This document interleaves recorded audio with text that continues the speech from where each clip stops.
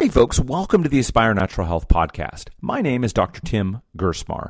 At Aspire Natural Health, we are experts at treating digestive issues, autoimmune disease, and other hard-to-treat cases.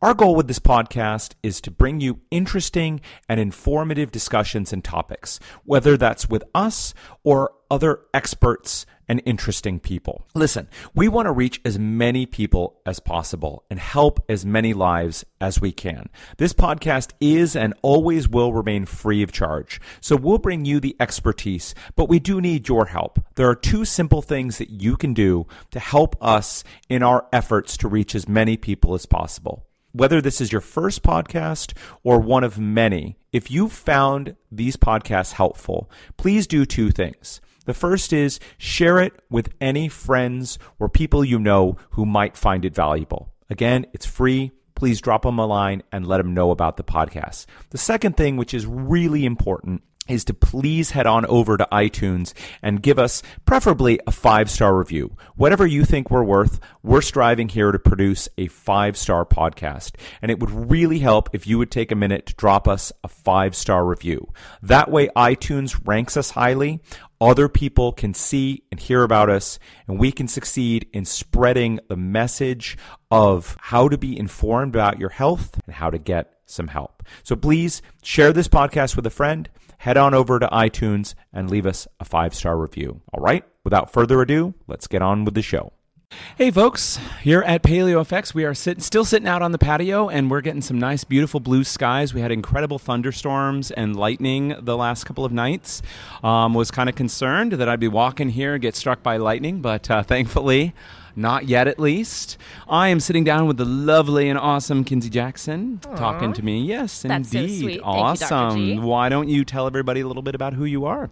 My name's Kinsey Jackson. I'm a certified nutrition specialist and a functional medicine lover, and I'm the content manager at Paleo Plan, also a writer and blogger there. But my heart is in my clinical practice, which for the last 20 or so years has been focused on the body and massage therapy and like a physical therapy approach to things and like a functional movement.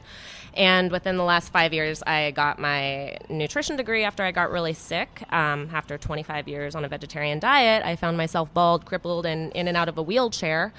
So I adopted the paleo diet. It basically saved my life. And kind of the rest is history. Like, I love paleo, and I think that there is just this huge connection between like functional food, functional movement, and that's sort of my gig. Awesome. Yeah. Well, we got a few different things to talk about today. So why don't we start by tell people your story a little bit. Obviously, paleo is kind of gaining in public awareness that people are aware of it. And certainly there have been some awesome stories about how people have turned their life around. So whatever you want to share, why don't you tell people a little about your story? Well, I kind of just gave you a little snippet of it. But it's this whole journey has essentially made me redefine the word healthy. I spent, like I said, 25 years eating a vegan and a vegetarian diet, and I believed that was healthy.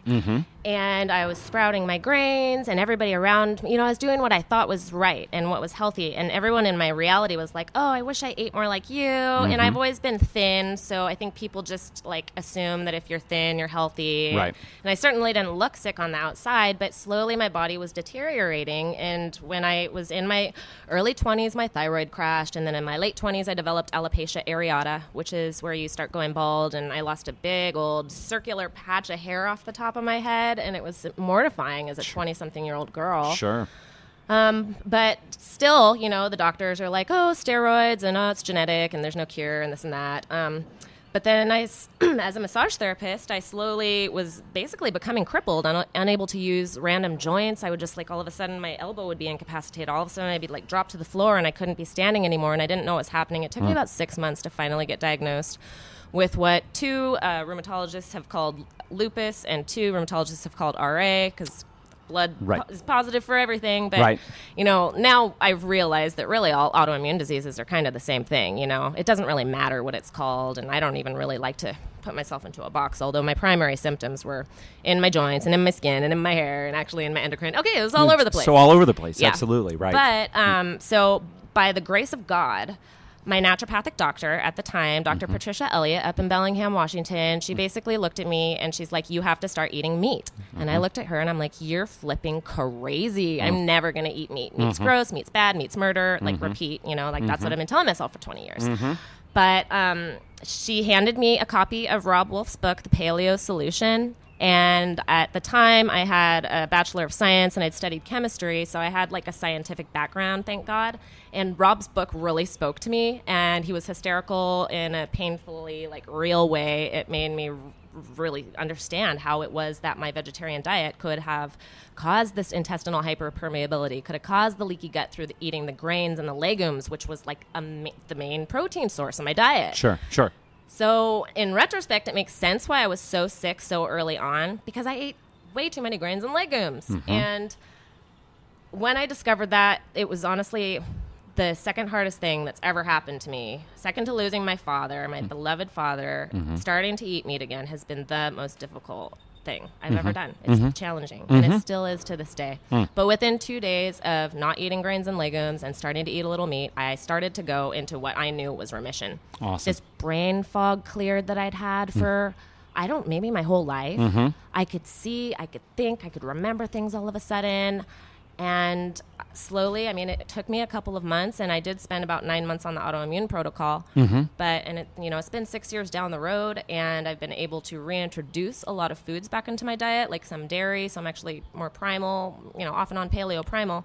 But the point is that I am amazed at how the body can heal. Here I was, in my 20s being told I had to take these medications for the rest of my life and that they would probably damage my organs. And I said no. And to my doctors, I'm going to do this with food. And my doctor said, that's not possible. It's a coincidence that you're getting better. And so to me, this is just, we're in a really exciting time right now. Yeah. Because we're finally starting to have enough evidence, just people are getting better, whether or not we have studies that are going to say what we need them to say for, it to be officially accepted. There are people left and right who are changing their diets and realizing that these chronic inflammatory diseases are rooted in our diets and our lifestyles. Right. And it isn't just all about diet. And I know we wanted to talk about that today. Right. Like, it's not just diet, but that's a huge part of it. And it was for me. Oh, absolutely. But then, fast forward a couple of years after I changed my diet, I started having flares again. And I was like, what's up with that? And as it turns out, I was a freaking type A stress case. I was totally a perfectionist, that girl that got straight A's all through school and beat everybody, and I was so perfect, and that was killing me. Yeah. And now what I understand that we are going to talk about in a little bit is anytime our body perceives a threat, anytime our amygdala says, oh, I'm in danger, we produce inflammation because that's our one and only stress response. Right. And so I was kind of doing the same thing. Diet's a huge stressor. Absolutely. But my attitude and mentality, I've also learned I've had to retrain the way I think about things, retrain the way I breathe. Right. It's humbling when you realize that the solution, per se, to most of our issues involves relearning the very, very basic things, like how to eat, how to walk, how to breathe. Yeah, sorry about that.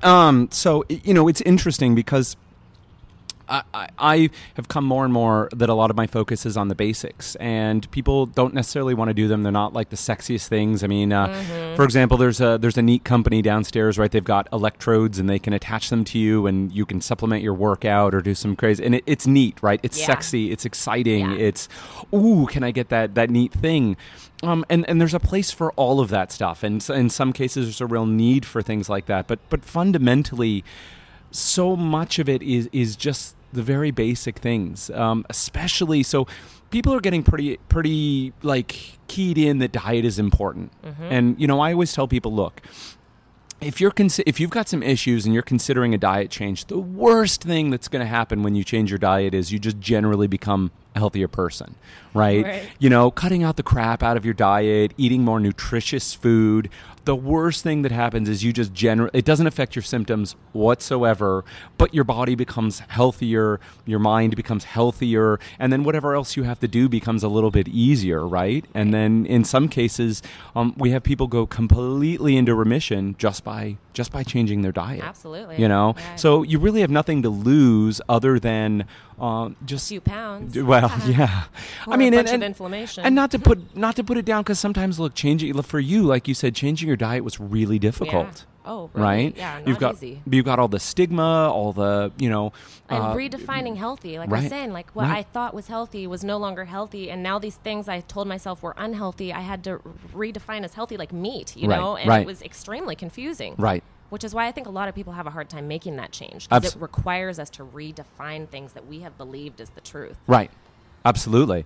But fundamentally, I mean, what we have to say is, look, results are what matter, right? That's right. The proof's in the pudding. And, Paleo pudding, that is. again, any diet whatsoever, including paleo, look, may not be right for you. No matter how many, look, we're here talking about how Kinsey saw some great benefit from the paleo diet. Here at Paleo Effects, people here are those who have gotten great results. It's really helped their lives. But fundamentally, look, it's results and not dogma. And so if you've truly given the paleo diet a try and you found that it just doesn't work for you, respect that, listen to that, and find what does work for you.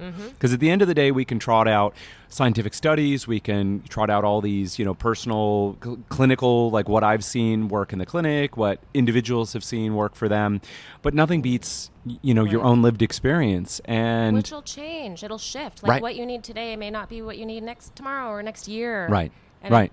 And I think that's important to realize too. Well, it ties into this perfectionism. Yeah. Right? Yeah. I mean, because fundamentally, look, if you when we get away from the biochemistry, you look at autoimmunity in some way, and it's your own body attacking itself. Right. Which is a kind of, if you will, self-hatred. Yeah. Right? Your body is destroying Right. parts of itself. Right. And, pretty much universally, when we dig into, when we get past that first layer, which is biochemistry and all these pieces, and we get down a couple levels into some of the mental, emotional pieces, and this is hard work for people. We find that there's that perfectionistic tendency, there's some kind of early life and childhood traumas, Right. there's kind of this, and it may not be recognized on a conscious level, but there's this self-hatred, and we dig down into it, and we find that it's there, and as goofy and corny as this sounds, but part of the healing of autoimmunity is love, is self-love. I don't think that's corny at Yeah. all. I totally believe that's true. Yeah. And like on a nervous system level, Yeah. all of those stressors are our brain just not feeling safe in one way or another. Right. And trying, our best to identify the areas of our life that we don't feel safe and figuring out what it is that we need to do to feel safe. Right. And generally, it's creating a boundary. Right. And like that, so there's just this whole, multifaceted approach that we really ultimately will take for healing like autoimmune disease in this example. Right. Because if, like we were talking about, and we're probably getting ahead of ourselves, but the brain, if it perceives it's not safe, it's going to be creating inflammation. It's going to be in sympathetic nervous response, fight Right. or flight. Right. And the one and only, that's what happens with fight or flight. We produce inflammation. among Well, I other mean, things. right. So let's dig into that a little. So basically the body has two modes that it's in, right? So the technical term is sympathetic and parasympathetic. At least the autonomic part of the nervous system has two modes. Right. Fundamentally, we can break it down into kind of fight or flight. That's the sympathetic, or another way is thinking kind of up, active, going, doing, action, motion. And then there's parasympathetic or rest and digest. So it's the calming down, healing, like restoring, rebuilding kind of mode. And we can just say in general, this modern Western society is extremely heavily focused on always up, active, doing all the time, Right. because rest is sin. You're being lazy. You're like you're wasting your life. Recently I started watching Michael Pollan's Cooked series. Have you Nice. seen that No, one? I haven't. Oh yeah, it's on. I haven't. Anybody out there? It's on Netflix.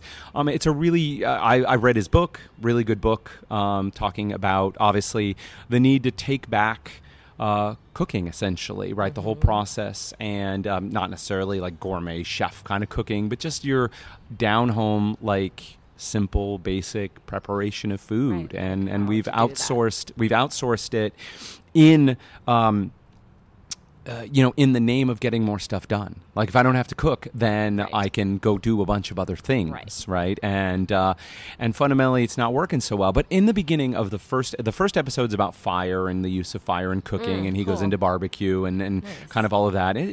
But what struck me, what I came away with, because I'd read the book, what I came away with most was in the very beginning, they were following around this little group of Aborigines, so Aboriginal Australian peoples, and they went and they were hunting and they caught these like lizards, and then they took them back and they built some fires and they were cooking them. And the thing that struck me so these were they had gone out into the bush or out into the wild, right, and they were hunting and then cooking this and kind of reconnecting with their Aboriginal way of life and beliefs and everything else. And but what struck me the most was how incredibly what's the best way to say this?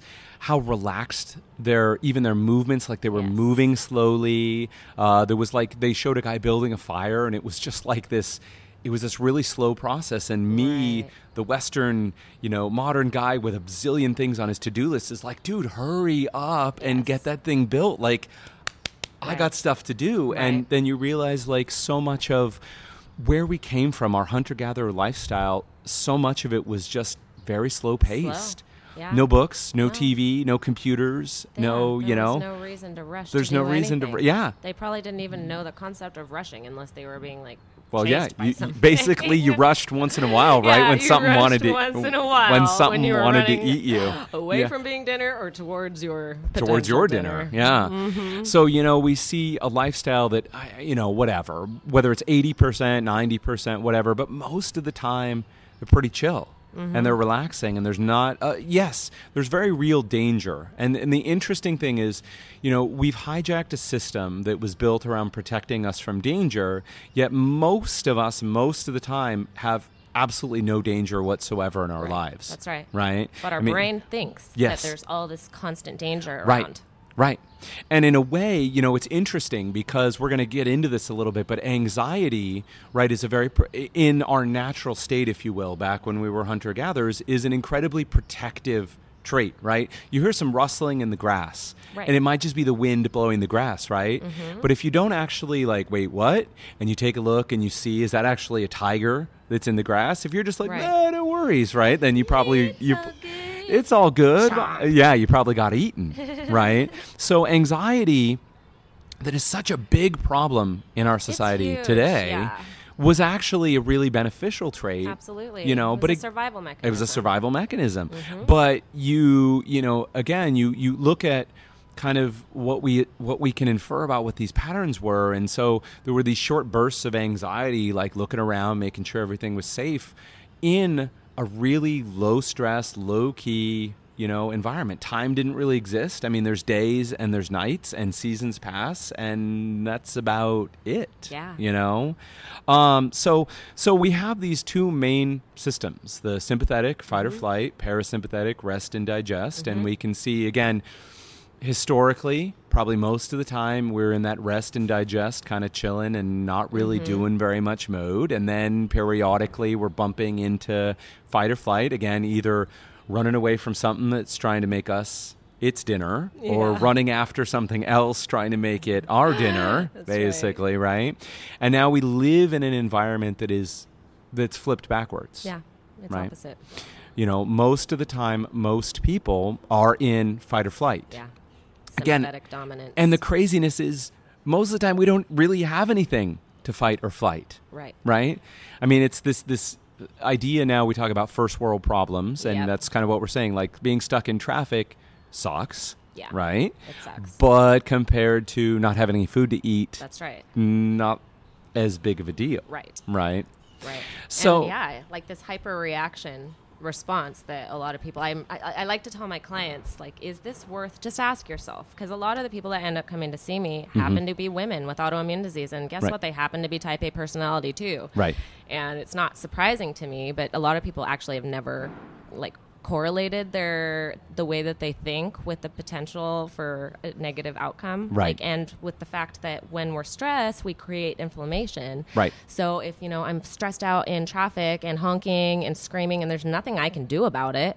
And I'm freaking out, I just ask clients, because, you work with people like that, and I train them. Like, how is this worth your inflammation? Right. Is this worth your autoimmune disease? And Right. actually, this is how I had to train myself to get over being a stress case, basically feeling like I needed to control every single thing in my life, was asking myself, start to worry about something. Is this worth my inflammation? Is this worth being sick? Do you want to go bald? Was this worth it? Yeah. Guess Yeah. what? It's not. Yeah. There are very few things that are worth my stress at this point.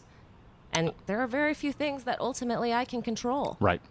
Yep. And I do like that saying, adapt or die, because it's true. Like, if we can't adapt to circumstance and change and be okay with the fact that the only thing constant is change, it's going to be tough. Absolutely. This is one of the issues that I see a little bit with the biohackers, maybe talk some other time about that, but people who are really trying to optimize their life down to the smallest detail. Yes. And, hey, if that floats your boat and you want to do it, Right. fine. But the issue is, again, life is unpredictable, and ultimately the idea that we can control our life down to the second and Sure. and maximize every single moment and activity. I mean, I can just say for me, I kind of went to that place and then came away from it, because sort of the amount of tension, kind of trying to control everything, ultimately I don't think it's worth it. Yeah. We tell I agree. people, ultimately it's like, okay, look, if you have to be super strict on your diet or other aspects of your life because you're sick, Right. then you need to do that. Right. But ultimately the goal is to get a person to a place where they don't have to do that anymore. I agree. Right. And you have to sometimes have a hardcore intervention that Right. is stressful. Right. Like, sometimes you have to make a situation more stressful before it can get better. Right. And Right. it's interesting because most people I work with, when they change their diet, they do get a little worse before they get better. Right. Like, it is more stressful. Yeah. And that's, I think, why a lot of people don't end up sticking with things, too. Right. Right. Well, and It's scary. It's scary to get worse. And I certainly got worse on my diet, like, after a while, because I was on prednisone, and once I tapered off my prednisone, everything went, like, way worse again, and I Right. was terrified. I Right. thought, I have to get back on this, and the diet's not working, but Right. you ride through it, and time is our friend. Yeah. And I think we need to make that our mantra, because time is our friend. Well, it's the other side, right? We understandably, we always want everything now. Yeah. And one of the hardest things when people come to see me and they're sick and we talk about, hey, this is, going to take some time. And one of the standard questions I have is, look, are you willing to commit to at least 6 months of work? Because that's a starting place. And, a lot of people say no, and a lot of people say yes. And then what we find is a lot of people say yes, but then when they get into it, all of a sudden it's like, follow-through rate? it's like it's been a month. Why aren't I seeing big changes? And you're trying to remind them, listen, it's okay. At least 6 months of work here. There's a lot of that. And I understand, we always, if we don't feel good, obviously we want it fixed yesterday, Yeah. But, the American way. Well, it's, I don't know. I think It's it's part just of the being human human. way. It's part of humans too, Yeah. But, But it is, give yourself time. I like to tell myself time is my friend, Yeah. because when I tell myself that, I'm less stressed thinking that things need to happen right away. right. And I'm more efficient. When I'm more relaxed, I'm Yeah. actually working more efficiently Right. than when I'm trying to multitask and get everything done. And oh my gosh, I don't, Yeah. It's amazing how much my own productivity increases when I slow down my mind. Well, and the other part too is, there's getting stuff done, and there's also quality of life. Right. Right? So it's like at the end of your life, do you want to be able to look back and say, I got a lot of stuff done? Right. Right? Yeah, sure. Look, if you don't get anything done, you're going to have a lot of problems as well. But there's a balance Yep. between saying, what do I need to get done, and what's the quality of my life? It's the universal story of, and we've even heard it told here a number of times, like, hey, I made a lot of money and I still was miserable and my quality of life was terrible. Yeah, you hear that a lot. And so obviously, look, if you don't have any money, that's going to really impact your quality of life. Right. And help, contribute to that unsafe feeling. Absolutely. Yeah, absolutely. Look, if you don't know if you're going to be able to pay your rent Right. or That's buy a stressor. food Like, 100%. a huge stressor. 100%. Yeah. And, people say, oh, money doesn't matter. But, to me, it's like, of course it matters. Of course you it can't does. feel safe. Like, how Right. do you get food unless you're in, like, a real out there live hunter-gatherer living in Hawaii and climbing up fruit trees or whatever. Right. Right. It is stressful to not know where you're going to buy your groceries or Oh, if you're absolutely. going to be able to, or bills or... But again, I think like for me, faith is a huge component of this. I trust that God and the universe will take care of me. And that to me is my medicine for that worrywart part of my mind that, you know, that wants me to be stressed out or that is on alert. You know, it doesn't want me to be stressed, but it's on alert and always looking for some danger. It's always looking for danger to be there. But that faith helps me to be like, I don't need to constantly be seeking out stress. I can actually seek out positive things in my life and have faith that I will be taken care of. And I do believe that. Yeah, absolutely. You know, we always ask people, you know, do they have some sort of faith practice of some kind? It doesn't matter to me what your faith practice is. Obviously, I just say personally, I believe in love and tolerance, inclusion, and, you know, well-being for people. But so if your particular beliefs don't mesh that, I you know, my personal thing is, you know, we need more love in our lives, in our society. We do. You know, and that self-love that you were talking about that kind of started this whole conversation about autoimmune and how it is a big learning how to love yourself is a big part of the medicine. Yeah. Well, look, you know, the opposite, if you will, of stressed out and freaked out is love and pleasure. Right. Not necessarily momentary, like, you know, stuffing a cookie in your mouth pleasure, but real kind of enjoyment. And that's where we also talk about social support, social connection, being, you know, involved in, having a community around you of people that you love and who love you back, basically, is incredibly, because look, we can trace this back to some of our evolution, right? Human beings by themselves, hanging out in the wild, don't do so well. Right? Sure. You're going to be someone's lunch before too long, right? So we need a group around us. And you know, it just goes back to in this day, I personally don't have any problems with social media, but I think, you know, that online connection needs to be balanced, right? Do you have shallow online acquaintances that you can't really connect with and share with, or have you met some, because I know plenty of people, you know, they may feel isolated in their community because of who they are, their beliefs or whatever, but they can reach out through the internet and they can find other people who share those similar beliefs or orientations or like whatever it is. Oh, it can be a tool for and for find that, connection. and that's wonderful. And absolutely. I mean, what a gift that we now are able to connect with these people in this way that wasn't otherwise ever possible before. Absolutely. But then it can totally go the other direction. Well, it can. So the issue is certainly not, you know, whether your connections, not that the internet is bad, of course, or anything, or social media is bad or whatever, but what is the quality of your connections? And we can say whether that's in person or whether that's virtual. Yeah. If your connections are shallow and you can't really be yourself, you can't really open up, connect and share with people, you can't really exchange love back and forth between you. You don't feel safe being your authentic self. Then you're going to have problems, and it doesn't matter whether it's it's someone sitting across from you looking at you, or someone 10,000 miles away, you know, connecting your on the internet. Your brain is going to perceive that as a threat, and that in and of itself is enough to trigger fight or flight. Absolutely. So let's kind of dig into that. So fight or flight, obviously, your body is saying, look, something is dangerous, and we have to be ready to deal with something dangerous. Right. I like thinking about it. I taught anatomy and physiology for years, so I like thinking about it from an anatomical perspective and really like where the blood travels in fight or flight. So when we're in fight or flight, sympathetic nervous response, all the blood is rushing away from our digestive organs into our skeletal muscle, and it's preparing us to run away. Versus in a parasympathetic state, rest and digest, all of the blood is rushing back into your organs, your digestive system, to facilitate digestion. Peristalsis increases movement of food. And I think that's an interesting thing to think about because, first of all, you know, when we're eating, when we're stressed out, our digestive organs are quite literally shut down. There is no blood in there. We can't digest our food properly. We're not producing the stomach acid, which all weekend here at Paleo FX, we've been talking about how important stomach acid production is and how a lot of diseases and pathologies and overgrowths are related to this low stomach acid production. So when we're in a chronic state of fight or flight, we have simply just turned off our ability to digest food. Absolutely.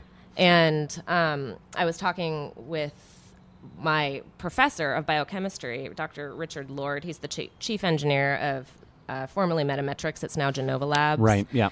And I like to call him the house MD, like, a real life house, like a functional house MD, because he gets reports from all these doctors around the world that are like stumped, and they're like, what do you think? Yeah. And what he sees over and over and over is this condition of hypochlorhydria associated with all these various random chronic diseases. And just so hypochlorhydria means low stomach acid. Mm-hmm. That's the big. Like hypo, low chlorhydria, production of acid. Yeah. Chloride. Yep. And he's saying, so I just remember this from one of his classes. It really spoke to me. And actually I blogged about it on the Paleo Plan blog, but it's, in his opinion, one of the things that we can do to improve our state of health, maybe more than anything else, is to develop this attitude of gratitude, particularly at meal times. And his way of getting into that attitude of gratitude is he has suggested a timer, like a sand timer that you put on your table. And I started doing this. I got a 5-minute sand timer. And so you sit down to your meal and you turn the timer over. And you don't allow yourself to start eating until that 5 minutes has elapsed. Interesting. But what you do is you take some deep breaths. You signal your body like, oh, it's time for incoming nutrition. I'm going to prepare my digestive organs. You can, your stomach starts producing more. You're putting yourself in parasympathetic. Yeah. You're getting ready. And then when you eat, you take your time, you masticate thoroughly, you chew really well so that your food is mixed with the enzymes in your saliva so that you can literally get the most out of what you're eating.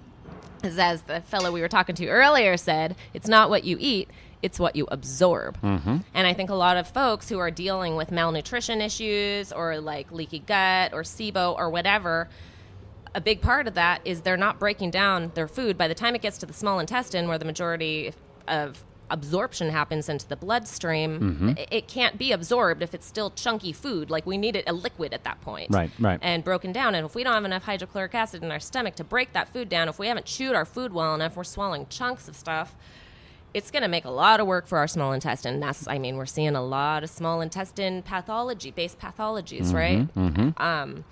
Autoimmune disease, for example. Sure. That's what I wrote my thesis on. The implications of intestinal hyperpermeability and the connection to leaky gut. And that's, like, we know this. We know that autoimmune and leaky gut go hand in hand. Yep. Well, like, why the leaky gut? In my opinion, it's about the foods we're eating, but it's also about being stressed when we're eating. Sure.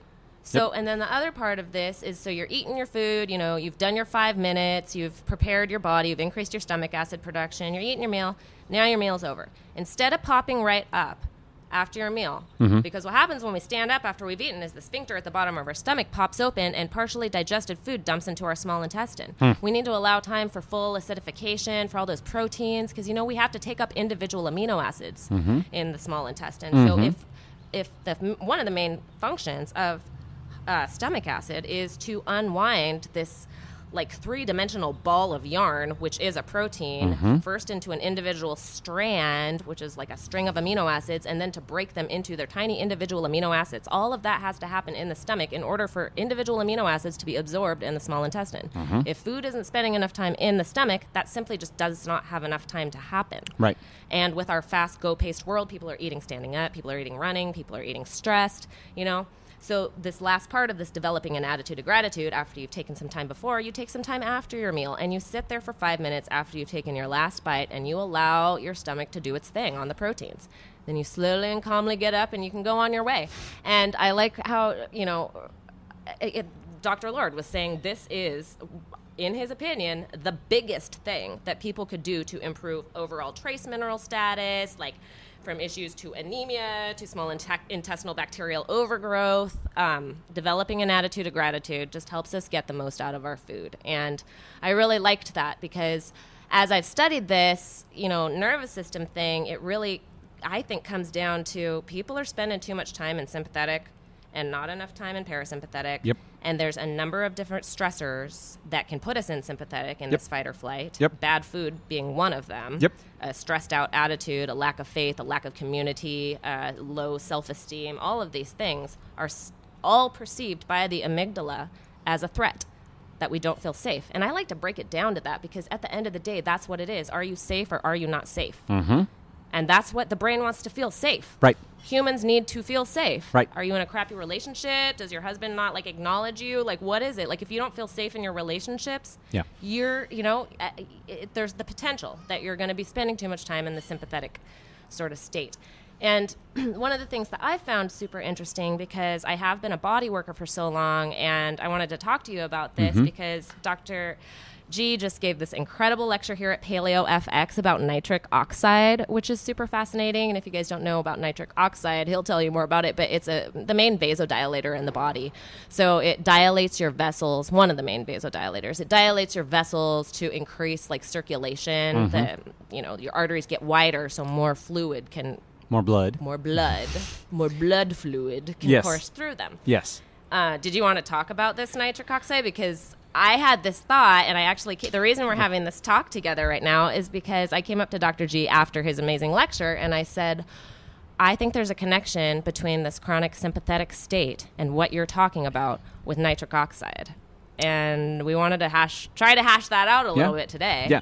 Well, I will also say we're having this talk because you're awesome. And I wanted whatever. You're awesome.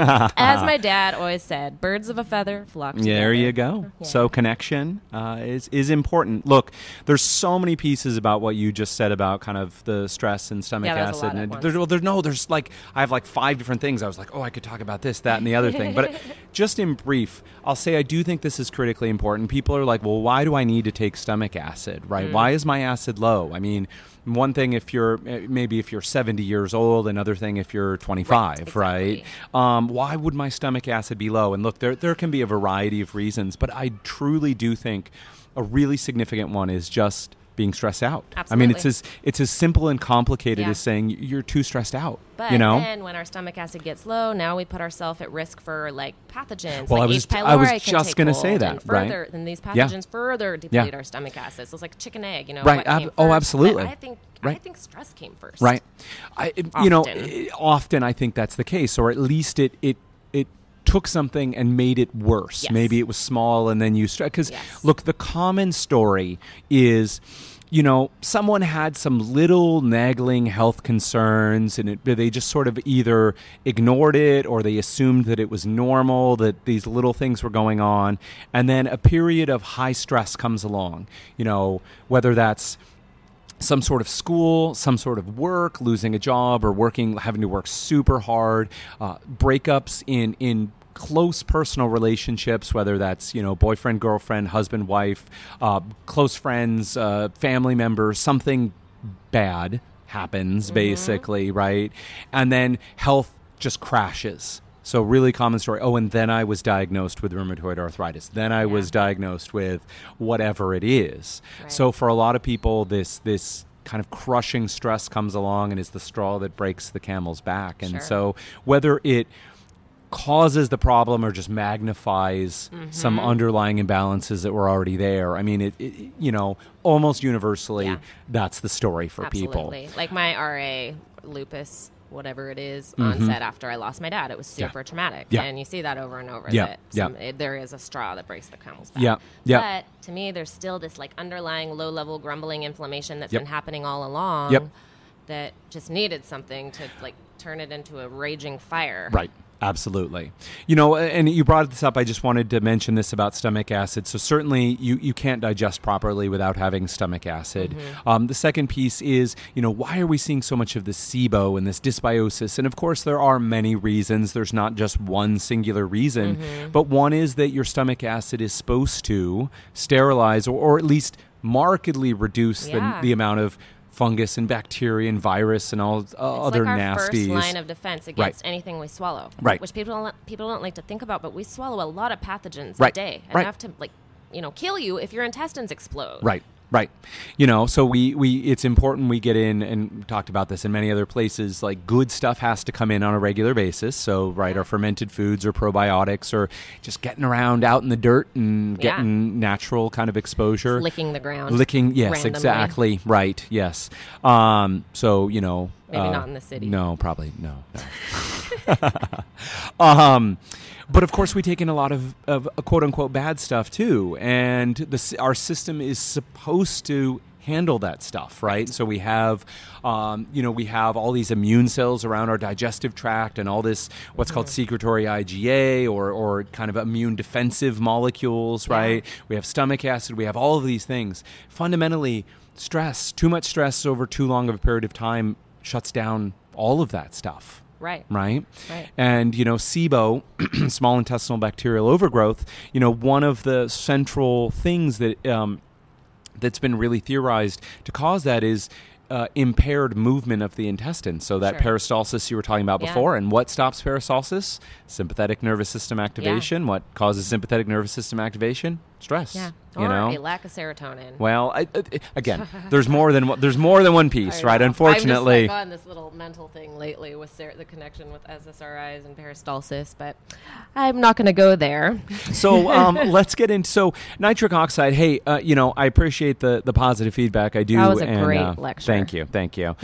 I did record it. I haven't actually checked to see how the recording is coming through, so I can't promise folks, but I am going to try. If the recording came out decent, I'll go ahead and put that up so people can listen to the lecture as Nice. well. And then, can people live stream that on the FX live stream? that I know it went out on the live stream, Mm-hmm. and I know I've gotten some messages and stuff that people watched it. Oh, cool. But I honestly, and I'll have to check with Keith and Michelle Norris, the people who Yeah. put this lovely event together, whether people can go back and watch it Right. later. I think don't. maybe if you sign up for their new Paleo FX TV that they're doing, then Oh. you are able to kind of rewind in time and watch backwards. But I believe for the free live stream event, Yeah. it's just it's just this weekend Okay. or maybe for the next week or something. I'm not sure on the details. I don't know. It's But- worth taking a look at. I Look, mean, there's. if I can get that video and watch it on repeat, I'm going to. Oh, you're making me blush. Big.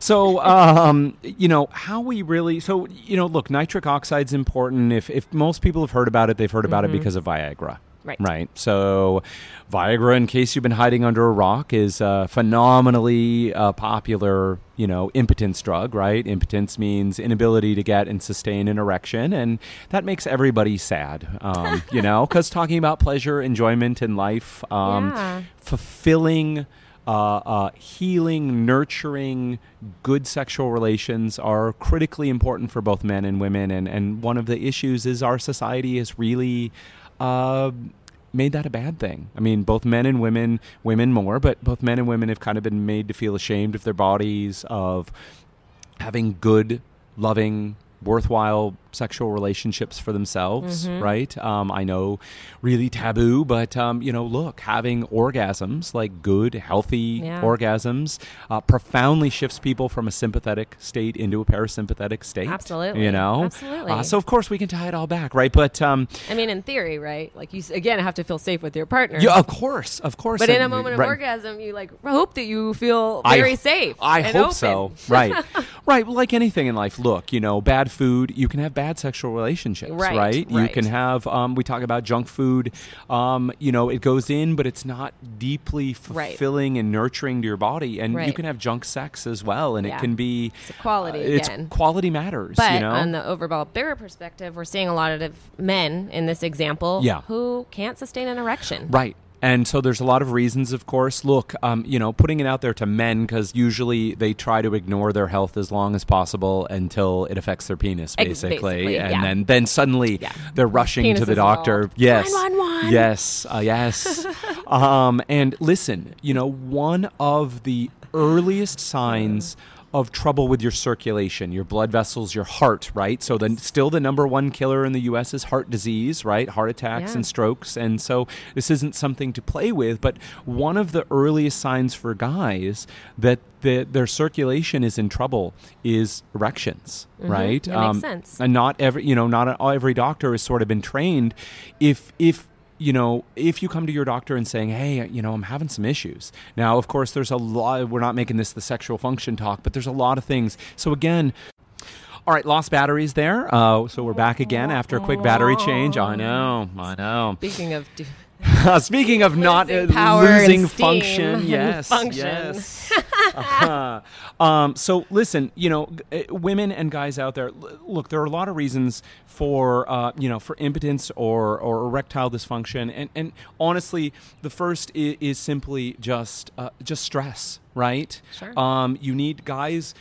Performance anxiety is a real thing. Because I've heard that it's not just fight or flight; it's fight, flight, or Yes. The other F. Yes, the other F. Yeah. Uh-huh. Yep. Well, a handy, a handy thing we got taught in school regarding male sexual function is point, So the point is parasympathetic. So in order to get an erection, you need parasympathetic, which is why when you're stressed out, freaked out, not going to happen. Right. And then the actual shoot act is sympathetic. So you need both parasympathetic That's interesting, and sympathetic. isn't it? Yeah. It's You need sort of both like a them. metaphor for life. Yeah.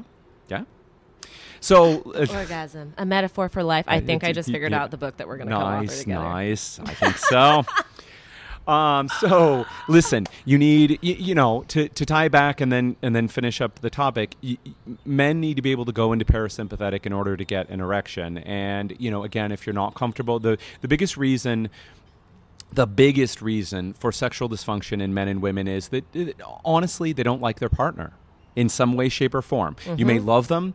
Maybe you're having problems with them right now. Right. You just don't feel safe. You don't feel comfortable. Sex should be a profound act of relaxation and acceptance and feeling safe and secure and, and all that. And if it's not, aside from that, from a physiologic or biochemical standpoint, men who are having, impotence issues, inability to get or sustain an erection is a warning sign that something's up with your cardiovascular system or your circulation, right, and your heart. And so, makes sense. Listen, things like Viagra can play a role, but fundamentally, guys, speaking as a guy here, stop being stupid, right, and get a thorough checkup because you might be in the early stages of really putting yourself at risk for a heart attack. And it's not something to just be like, just give me my Viagra, But what Viagra does is you need nitric. So nitric oxide is a little compound, and one of the major things that it does is it tells your blood vessels to relax and open up, which is what Kinsey said earlier. And so to get an erection, you need more blood to flow into the penis than flows out of the penis, right? So everything gets bigger. And so nitric oxide starts that reaction going. And there's another compound, it's called PDE5, that ends that reaction. So causes the blood vessels to constrict again and more blood to flow out than flows in, and so you lose your erection.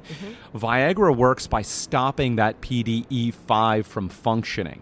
So the nitric oxide starts the reaction and the Viagra keeps it going and stops it from shutting down, which is why one of the side effects of Viagra can be 4-hour or more erections, which is... It may sound cool, but it's just not cool. Not cool. It's like it might be painful. Yeah.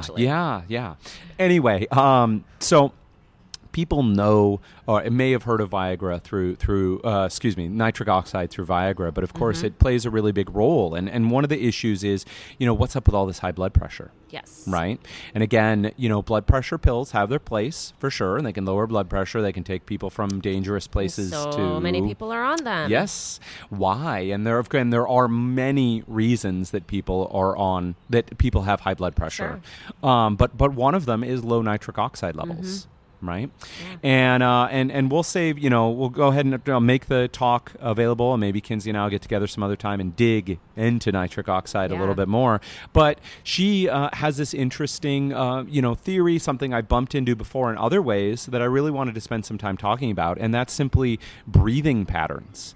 That breathing, again, is simple and unsexy as it's not the newest high-tech gadget or some crazy thing.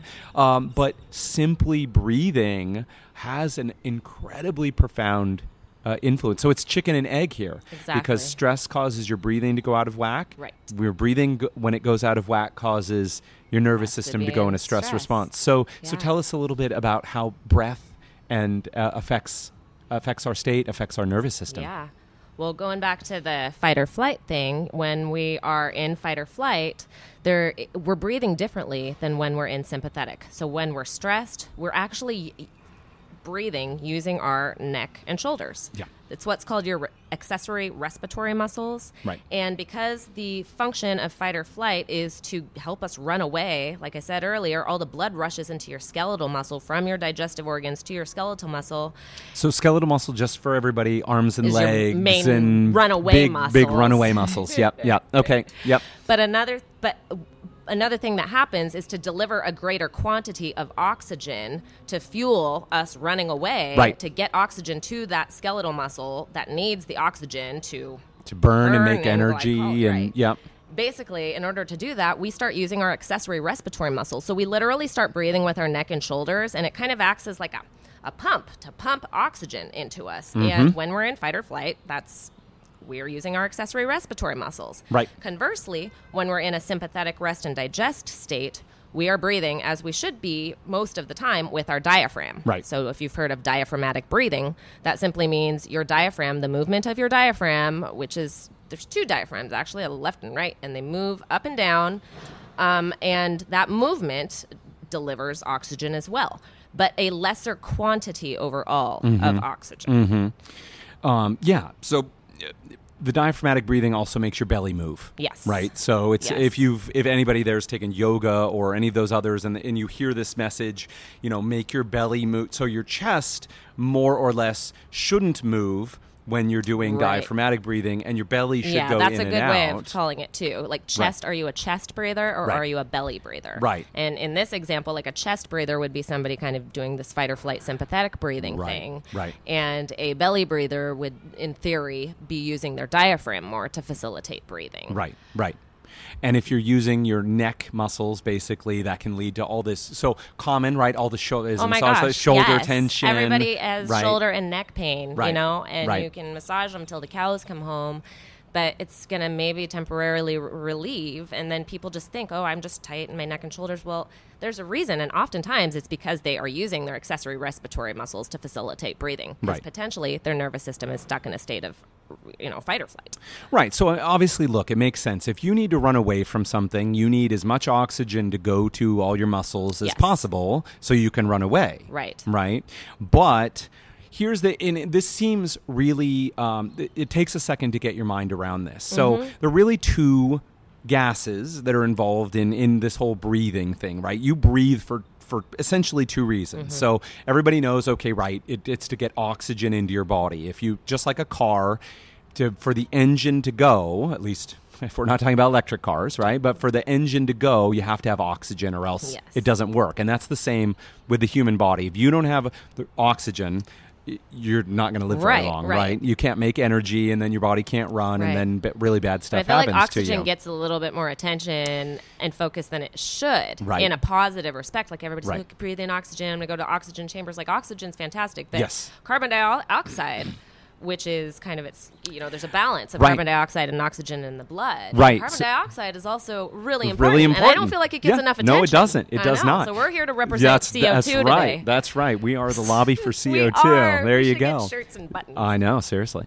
But the other thing you're doing, so when you're breathing, you are inhaling oxygen, so it can float around in your blood, get to all your cells, and be used to make energy. But the other thing, if you may remember, when your cells burn oxygen, they put out carbon dioxide, right? And so we're sitting looking out over some beautiful plants, and one of the many awesome things that trees and plants do for us is they actually do the reverse process, opposite. right? It's so cool. They breathe in carbon dioxide and spit oxygen back out again. We're like so the yin and yang that's of each right. other. That's right. Well, that's why the Amazon is called the lungs of the world, right? And of course, we're cutting it down, which is just such a Yeah. smart thing to do, Yeah. right? Be like, yeah. Anyway, so when you're breathing, you are taking oxygen in, but you are also breathing carbon dioxide back out again. And so you're exchanging those two gases.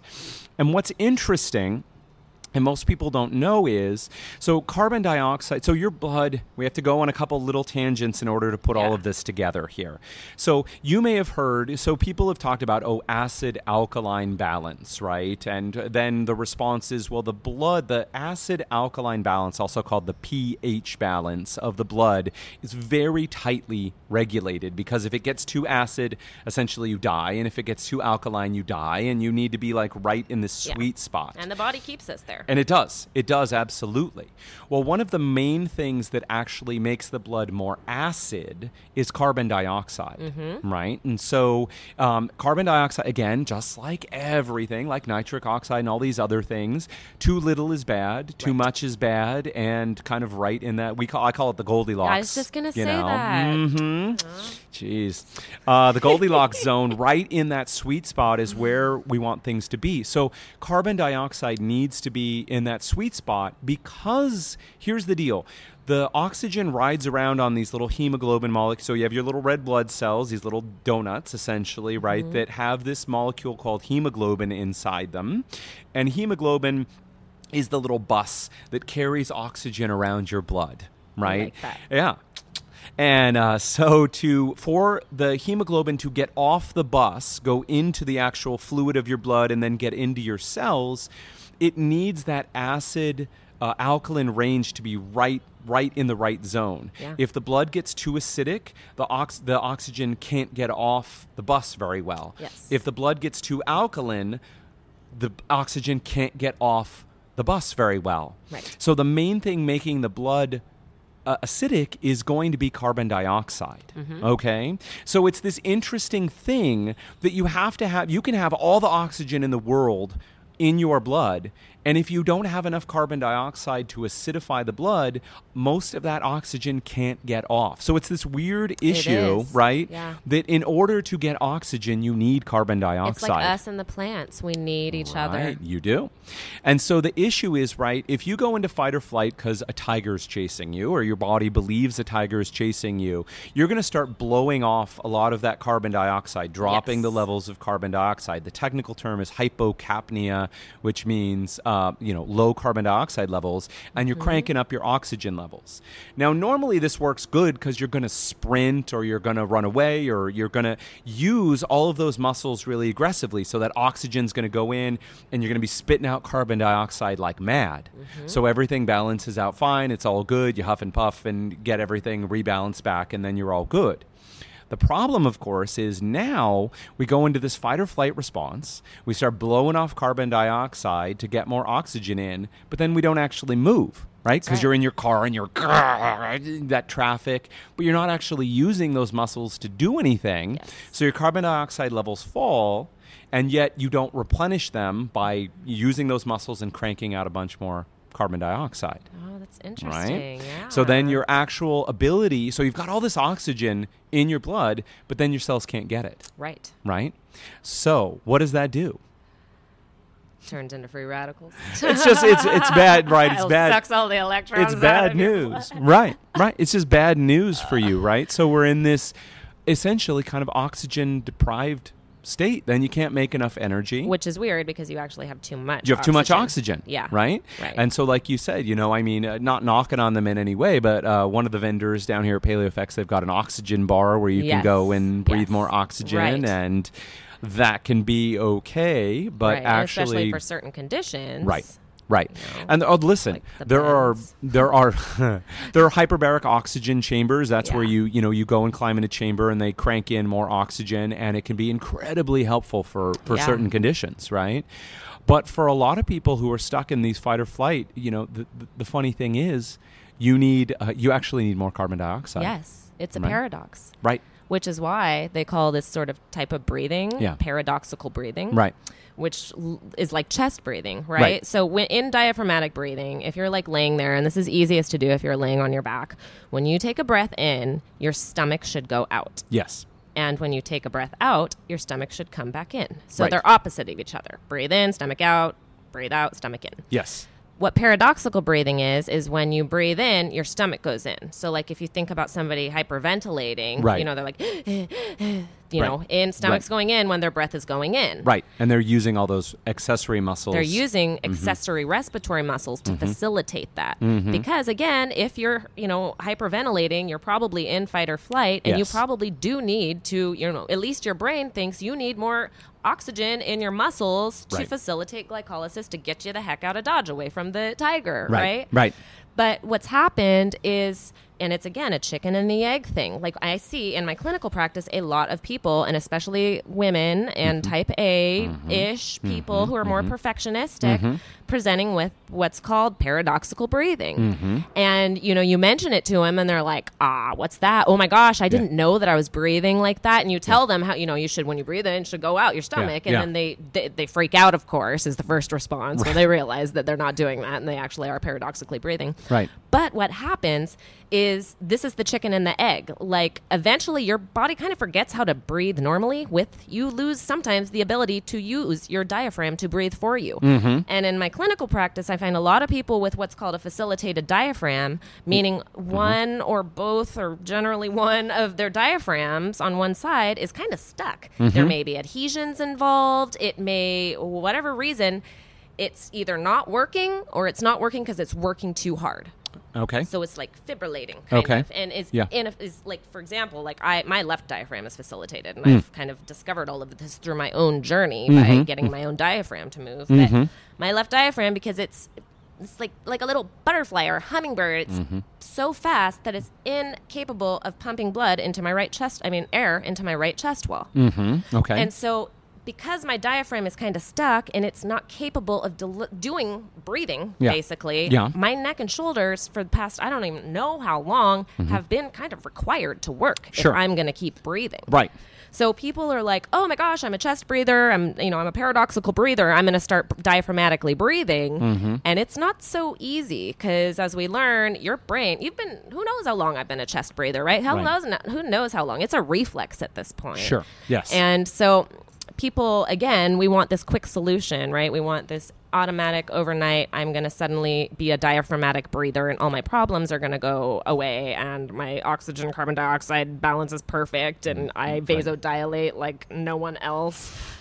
But the reality is this sort of retraining, and like you said, it's not very sexy, right? It's like, okay, you're going to learn how to breathe again. You're going to learn how to eat again. And in my experience, you're going to learn how to walk again, because a lot of people also don't know how to walk properly, or we've got a lot of like deviation and torsion happening in our bodies, like simple stuff. We don't know how to hold our bodies. And it's not that we don't know how, it's just that a lot of us develop these crutches, as I like to call them, and patterns, and then stuff, like we develop these habitual patterns and then stuff gets stuck there and then things quit working and it's not so quick to get that left diaphragm. And I can tell you, because I've been practicing every day and it's still difficult to get my left diaphragm to fire. But guess what? It is firing now. And it wasn't firing before. And so what I've discovered through my journey to kind of loop this back to the autoimmune disease is I found that there actually is a huge correlation between how I breathe and autoimmunity, and moreover, how I breathe and my mental state. Definitely. Because it was like I was neck and chest breathing. Well, that was telling my amygdala in my brain, which is the part of your brain which perceives threats. Right. This chest and neck breathing thing I've been doing forever was telling my brain that I was in fight or flight. So it said, okay, there's a stressor. We don't know what it is, but you're in stress. And then the amygdala sends a signal back to my neck and shoulders, like, keep breathing because we're in stress. And there's this feedback loop happening. And at some point, it's like, how do you break that loop? Yes. Yes. In fact, it's speculated that upwards to 10% of the population has what's called, a hyperventilation disorder. And I think it's actually way more than that. These people who are chest breathing, they have too much oxygen in their blood. And so, again, bringing it back to that oxygen carbon dioxide balance, you were talking earlier, Dr. G, about the relationship between nitric oxide and carbon dioxide. And so when I asked you that question at the end of your awesome lecture about, well, what's this low NO thing about? Like, why are people presenting with low nitric oxide, with high blood pressure? And of course, there's a ton of reasons. Right. But I have to wonder if one of them is this paradoxical breathing that people are doing, because quite literally, they are delivering too much oxygen, which thereby drives down our carbon dioxide. And as you were saying, carbon dioxide is the molecule that stimulates the enzyme to convert into nitric oxide. So what do you think about that? Because that's pretty out there. Sure. Well, I mean, look, we can say this on a couple of levels. I certainly find, we talked about anxiety earlier and how anxiety comes from an evolutionary place, and yet, it's epidemic in our society.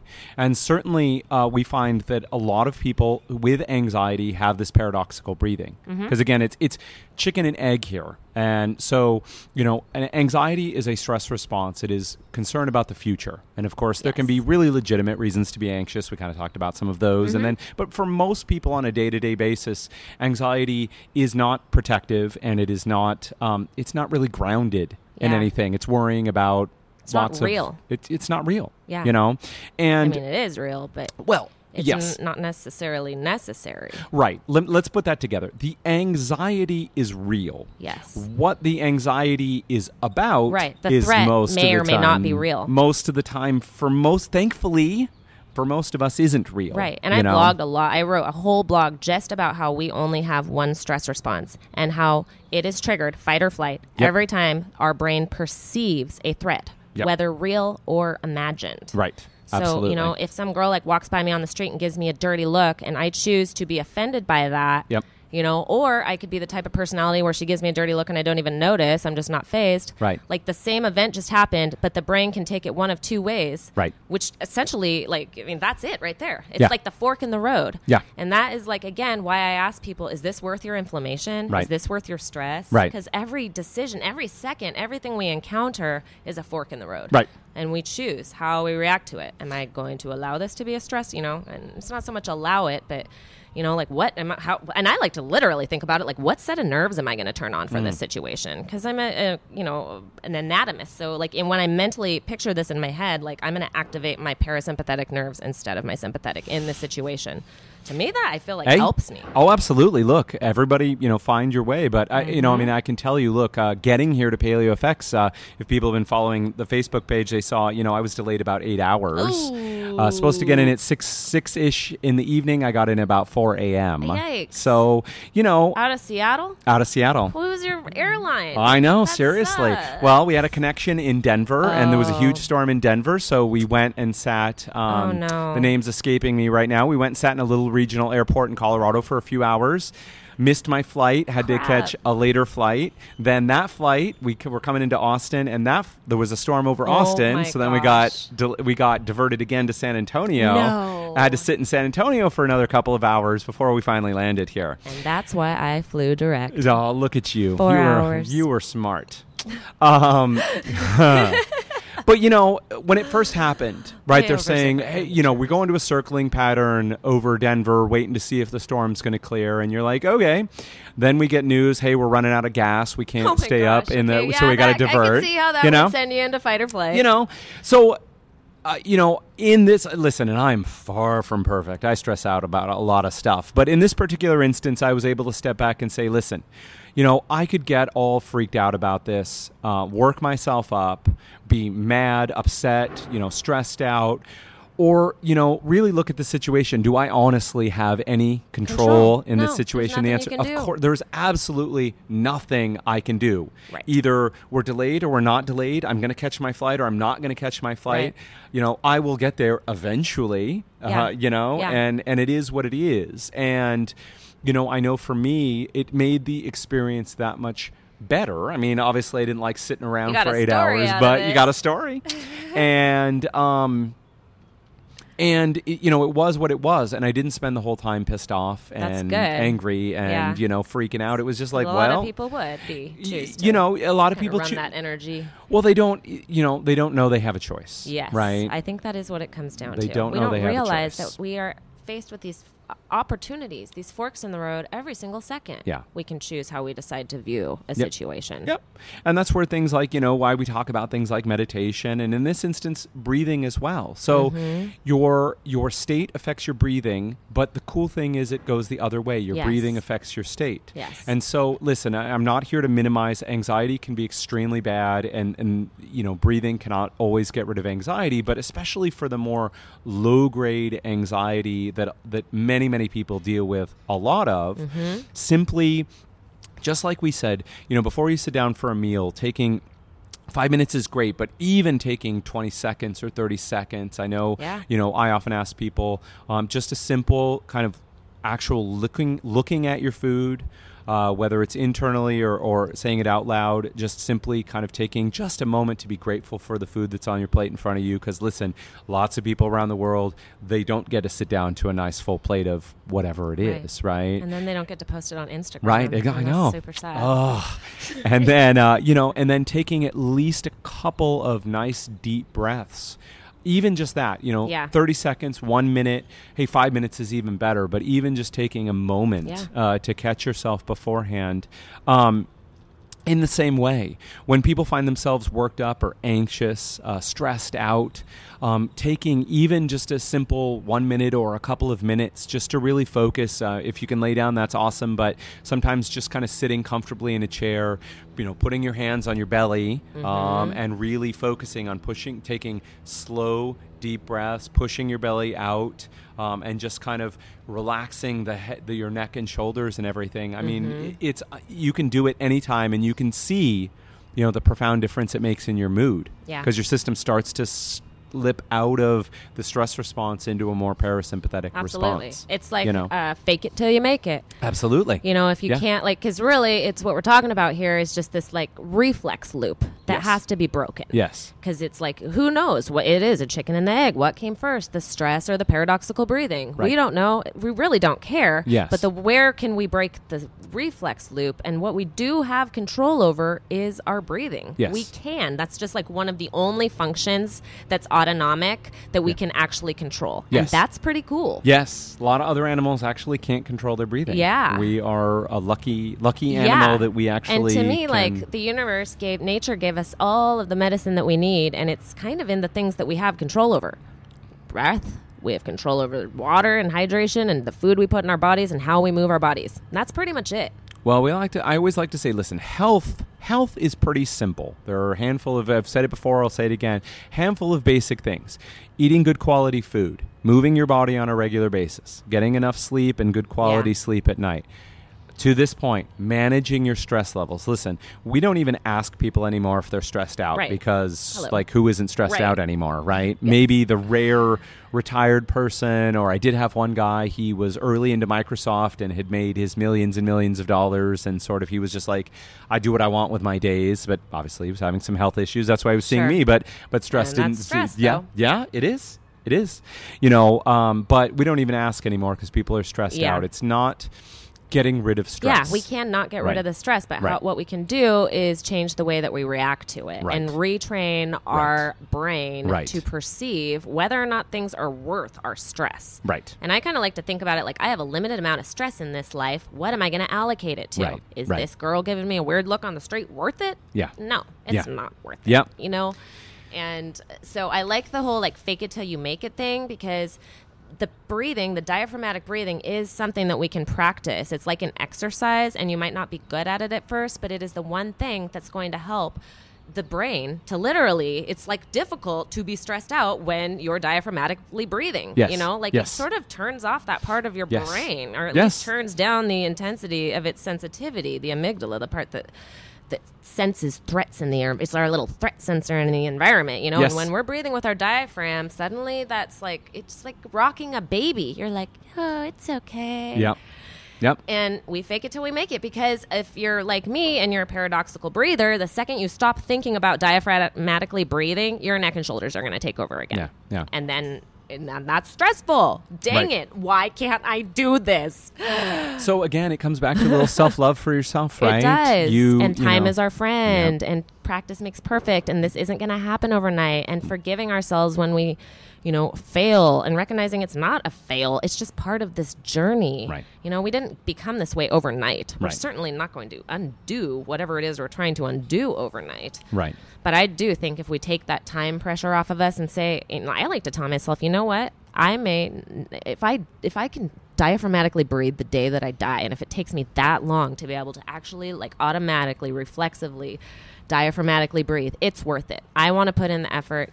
I recognize I may or may not get there ever, but I don't care. Yeah. It's something that I've decided is true, and I'm going to work towards it, but I'm not going to stress myself out when I find my shoulders and when I'm chest breathing, It's just because it defeats the point. Right.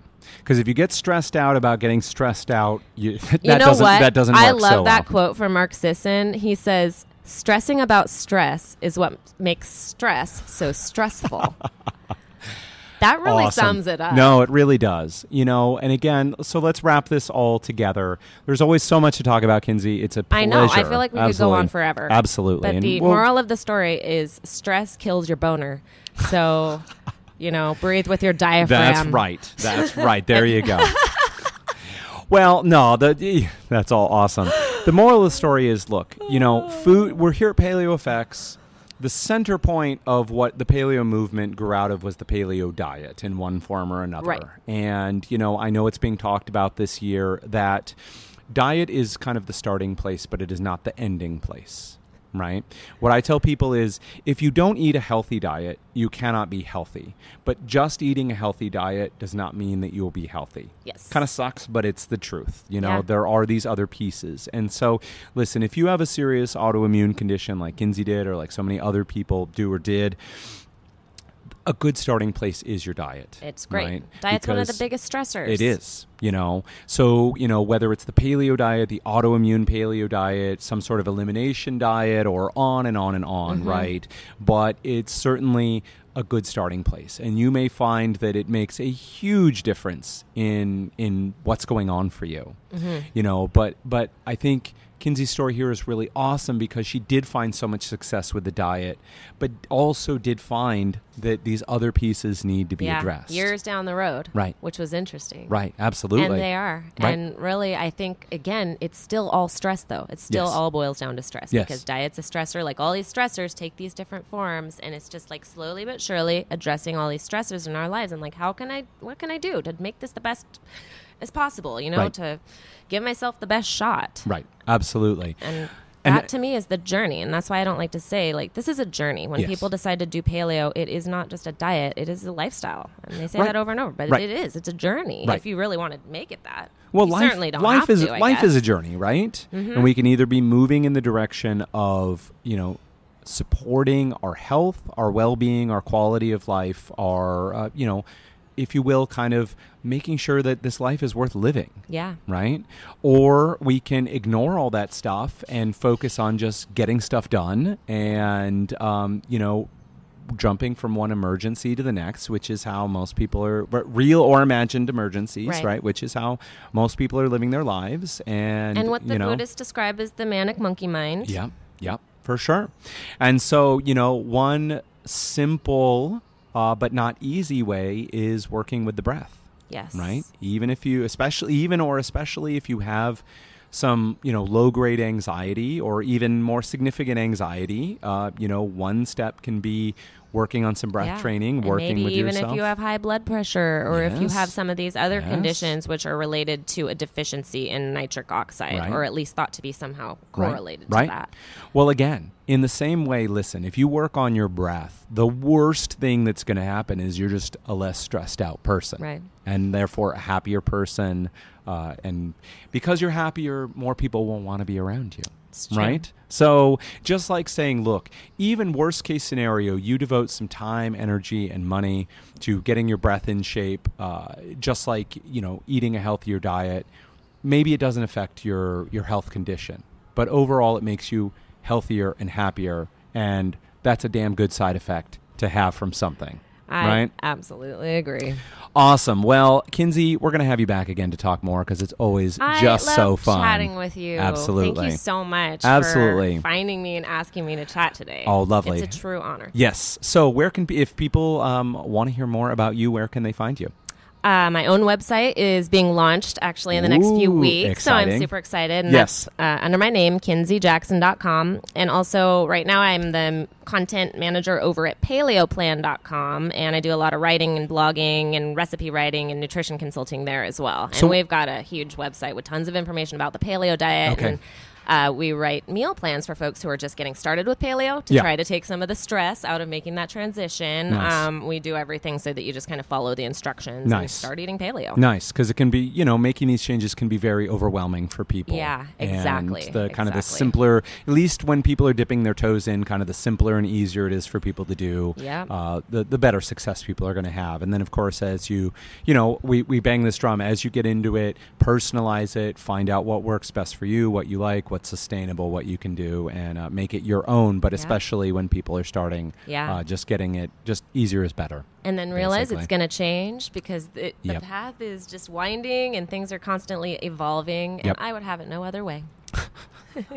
Wouldn't it be nice if it were a little easier sometimes? but it wouldn't be as interesting. It wouldn't. You know? We wouldn't get as good as stories out of it. I know. Yeah, that's part of the point. All right, Kinsey, we will talk again soon. So again, you've got a website coming up, kinseyjackson.com in the near future, and they can find you at, is that paleoplan.com? Yep, paleoplan.com in the present. Awesome. And then you have a practice as well? I do. I have a clinical practice, and I practice functional nutrition and movement. Okay. So it's kind of a dual-sided.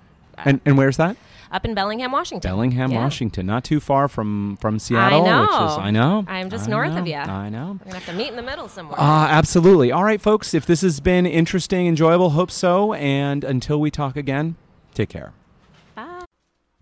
All right, folks, that wraps up another episode of the Aspire Natural Health podcast. If you enjoyed it, we hope you've subscribed to us over at iTunes. You can also check us out at our website, www.aspirenaturalhealth.com. That's Aspire as in ASPIRE naturalhealth.com. You can check us out on Facebook at facebook.com/Aspire Natural Health, or check out our library of videos over at YouTube. Just go over to YouTube and punch in Aspire Natural Health. You'll find us there. So a couple great more ways you can check out our free educational materials. At Aspire Natural Health, we are experts at treating gut dysfunctions, autoimmune diseases, and other hard-to-treat cases. If that's you or someone you know, you can always contact us and schedule a free 15-minute consult with myself and find out if we are the right fit and we can help you out with your issues. So simply check out our website. Again, that's www.aspirenaturalhealth.com, or give us a call at 425-202-7849. You can set up that free 15-minute consult. All right, folks, until we meet again, take care.